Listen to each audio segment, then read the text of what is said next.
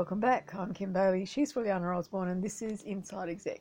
In fact, the Fuliana Osborne chair is empty this week, so I'm going to talk to you on my own about your professional profile and who manages it. And I particularly want to focus on your digital footprint. It's an area that is increasingly becoming important, and I guess that as soon as I say that, the first thing that you'll think of is LinkedIn. Now, LinkedIn, if we do a comparison between LinkedIn and Facebook, LinkedIn has 225 million users worldwide.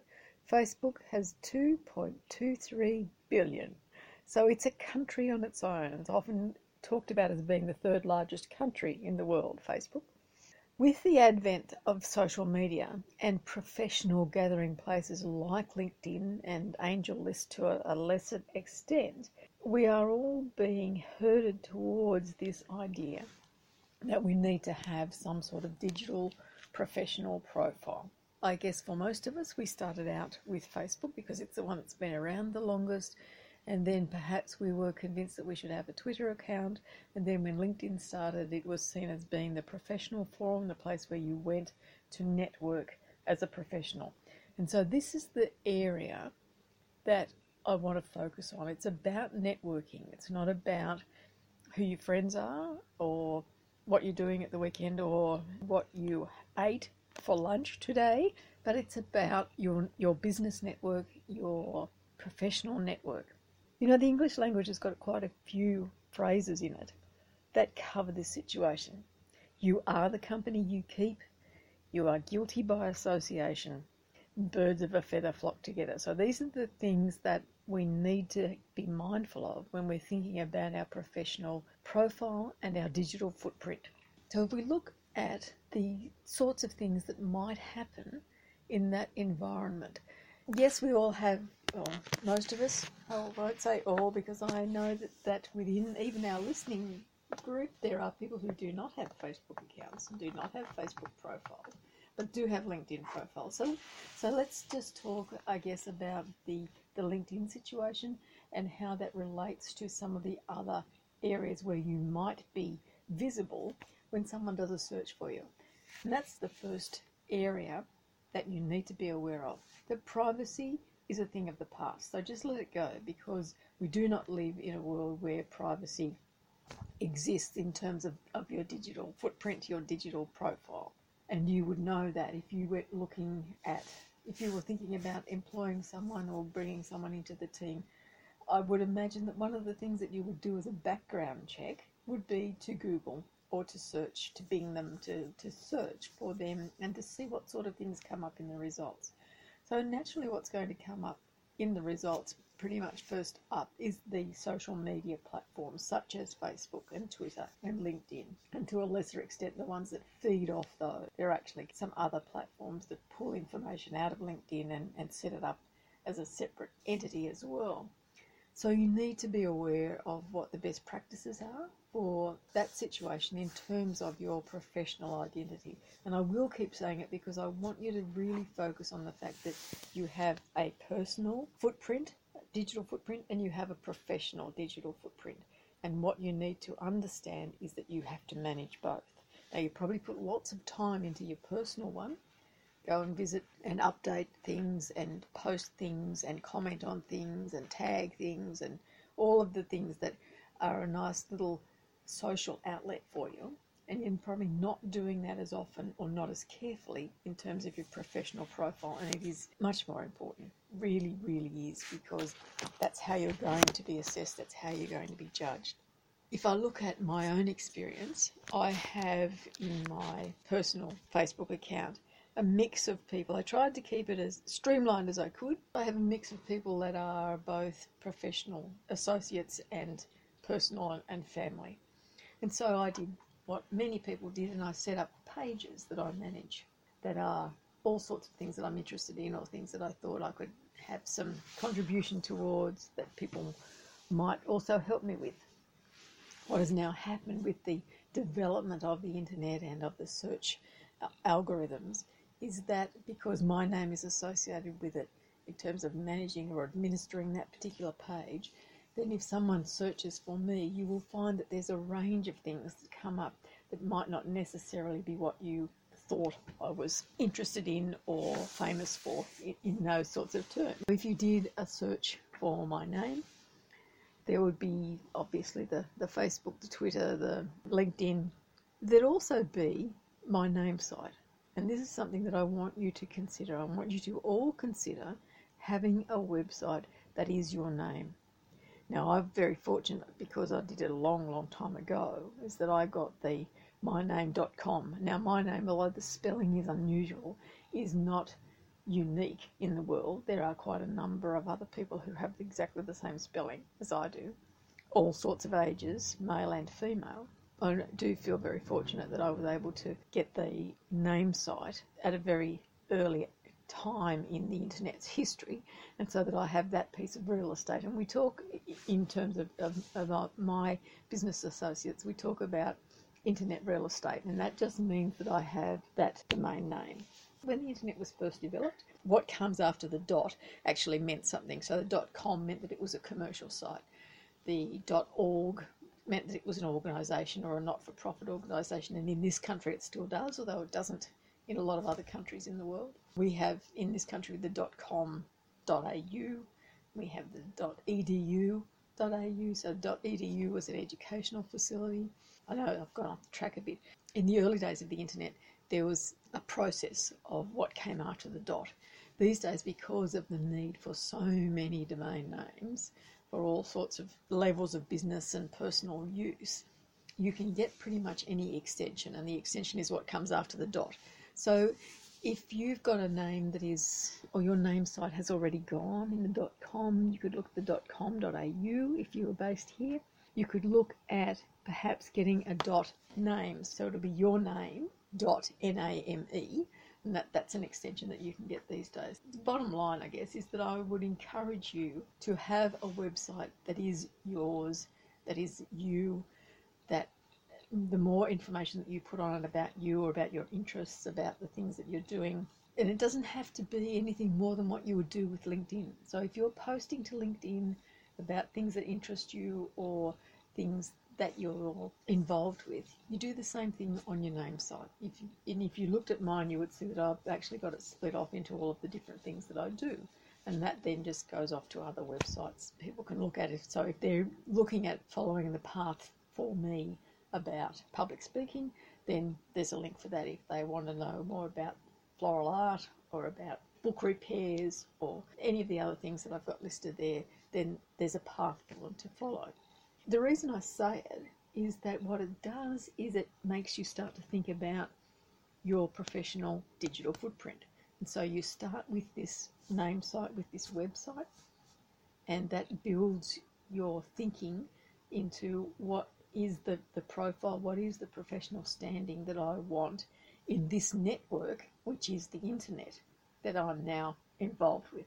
Probably the next step is that I want you to start thinking about the internet as being a business network, because that's what it is. In terms of how you interact with that network, you think of it in exactly the same way as if you were interacting with a network at a business meeting, at a physical business meeting. The most useful example within that is about how you would introduce yourself. Say you're using LinkedIn and you want to make a few more connections. And this goes, I think, for Facebook or any of the other social media that you might be using. I'll use LinkedIn because I think that's the one that most of you will understand. Within LinkedIn, if you want to make a connection with a new person, you can click on the button that says connect with this person, and it will send an automated request. If you were at a physical networking meeting, would you do that? Would you just walk up to a person and say, I want to know you, and walk away? I don't know that that would be a terribly successful approach for any kind of business networking meeting. So think about any way that you want to make connections in a digital sense in the same way as you would physical business network meeting. When you're making the connection, you want to do a greeting, obviously. Use the person's name, because we all like to hear our own names being used. We like to think that you're actually talking to us, not just the general hello.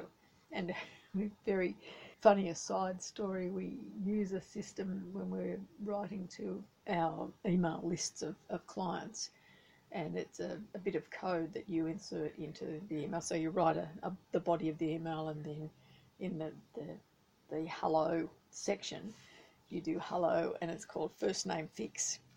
And if you don't get the punctuation right, then that's how it goes out. So everyone on your mailing list gets hello, first name fix, which is really not very good business practice. What it does is sits in my head and it reminds me that I have to use a person's name. I have to think about that person.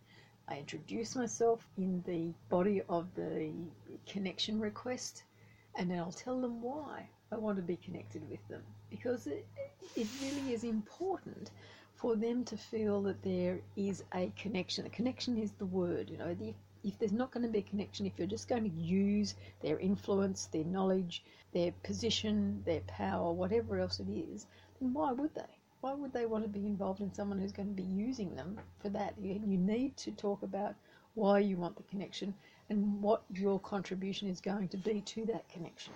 And it can be as simple as, hello, Fuliana, I'm really glad that I found your profile on LinkedIn. I'm involved in mentoring executives around the world, and I really appreciate listening to your podcast. I'd like to be involved in some way. Can we connect so that we can discuss it further? Now, it doesn't have to be that this is what I'm going to do for you. It can be simply that I want to assist in some way, but I don't know how, and I need your help to identify it. And that's going to give you an opportunity to start the discussion just as you would if you were at a physical network meeting. I know I keep going back to that, but I want you to keep thinking of it. That's the comparison. It is simply a digital form of a network meeting or a network connections happening.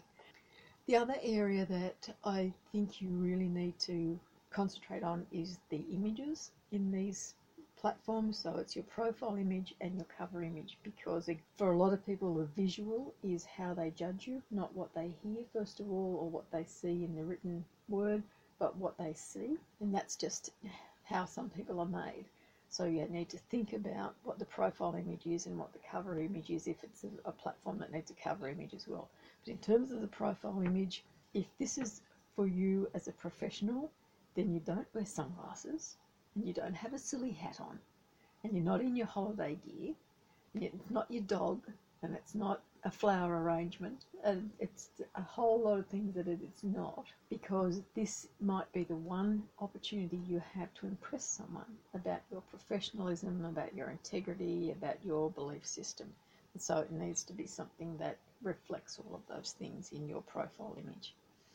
And if you haven't got an image that does that, then don't put one there. Having no profile image is better than having the wrong one. In terms of interactions with other people, I know that many of these platforms for personal accounts, you can have a disclaimer that says that these are your own views and not the views of your company. But no one will necessarily read that before they read the joke or the tag or the meme or the video that you've put up. So what they'll see is, oh, you've put up something new, they'll go and look at that, and maybe eventually they will see that this is your personal views and not the views of the company that you're representing. So be very careful about those sorts of association things, because again, as I talked about earlier, we are guilty by association. Or the one that I remember more is that you are the company you keep. The more people see that you're putting up ridiculous jokes. Well, there's a stream of videos about people doing stupid things, driving cars. It's just not the same. There's not the message that you want to send out necessarily about your professional standing. Thinking about privacy and your disclaimers about the difference between a company and a personal approach. I would always recommend that for any of these platforms that you have an individual sign-in process, that you don't use another account like Facebook or Google to link into a third-party social platform, because what happens then is that all of that information gets shared, and the algorithms are such and are continuing to get better, so that the information that you get fed, as well as the information that other people get fed, comes from all of those associations, all of those interactions. So you just need to be mindful of keeping things independent and staying in control. It's all about staying in control. I know I've talked at cross purposes a little bit about what you should do and where you should be, but I wanted you just to start thinking about your professional profile, who is managing it, and how it's getting managed, because you really do need to manage it, and it has to be you that manages it across all of those areas where there might be some sort of influence that carries through from where you think you are being professional to where you are being outside of your professional environment. Be happy to take it further and discuss other things along the way when Fuliana returns. I'm sure she'll have some views on what we should be doing with social media. She's not a big fan of social media, I have to say, but she is very involved with LinkedIn and finds that very useful in terms of staying connected with people that she's worked with in the past or people she's working with or for now. She's very careful about what her digital footprint is. But for now, I will leave you to think about those things. Let me know if you've got some issues that you would like addressed or talked about, and we can do that in the coming weeks. I'm Kim Bailey. We miss Fuliana Osborne, who should be here with us. This is Inside Exec.